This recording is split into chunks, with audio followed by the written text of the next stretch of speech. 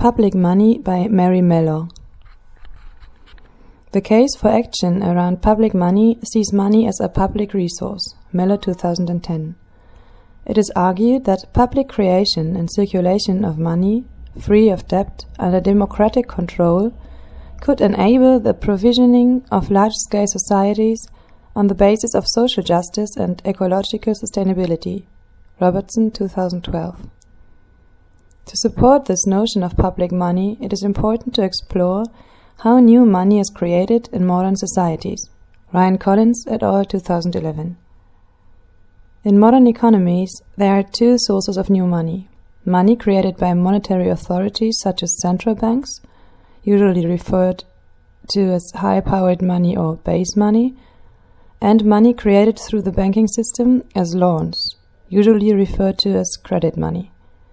The production of national currencies, notes and coin, is the monopoly of public monetary authorities, but public money can also be issued in electronic form, as when central banks issued large amounts of new money in response to the 2007-2008 financial crisis, quantitative easing. The main difference between the two sources of new money, monetary authorities or bank credit, is that publicly authorized money may be issued as debt, but bank credit can only be issued as debt. Ingham 2004. Banks are not allowed to mint coins or print notes.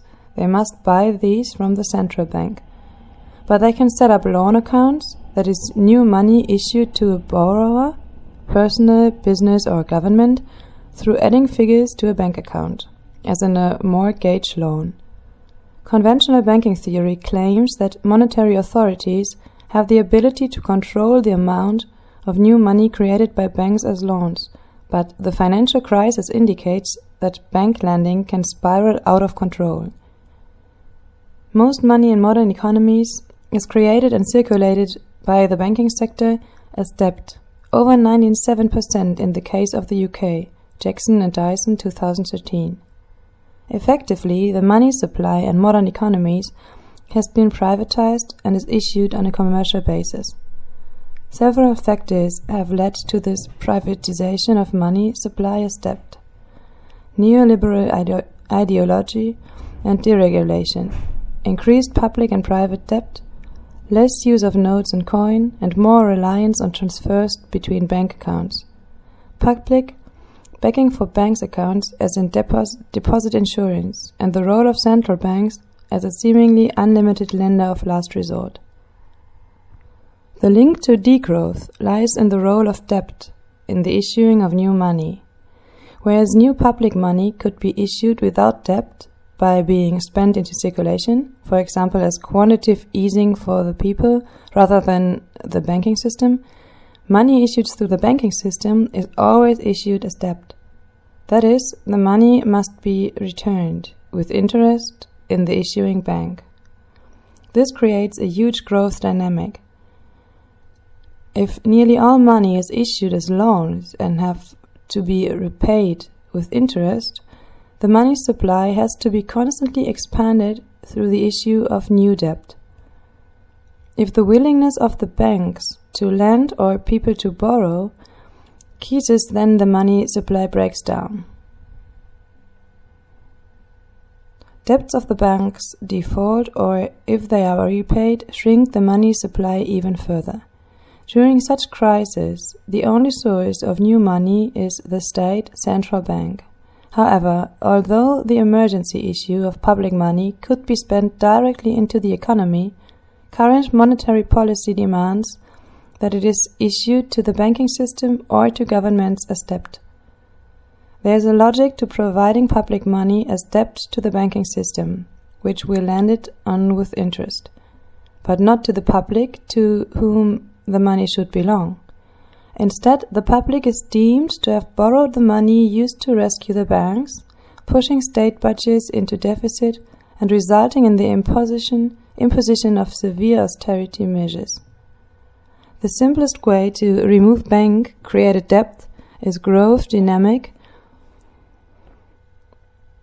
is to remove from the banking system the right to create new money or to severely limit it. Banks would be restricted to doing what most people think they do, lending savers existing money to borrowers. Instead of money created through bank-issued debt, new public money could be issued free of debt directly into the economy to meet public needs. As present, public expenditure has to wait for the commercial circulation of money to produce a profit which can be taxed. That is, public expenditure relies on growth in the commercial sector. Equally, most people cannot produce directly the goods and services they need. They first have to work in private profit-driven or public profit-dependent activities to obtain access to money. Proposals to create new public money as a public resource would aim to create all new money either under democratic control through a national monetary budget or through an independent monetary authority, Jackson and Dyson 2013. Public money would be issued free of debt and would be spent directly into the economy.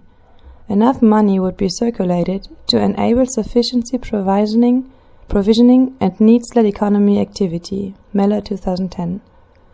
Public money would be issued in various ways of national, regional, local or even international level. New money could be used to finance key public provisioning such as the health and care services or low-carbon energy systems. Flexibility within the economy could be achieved by issuing money as a basic income or as a fund for social investment or community-based economic development.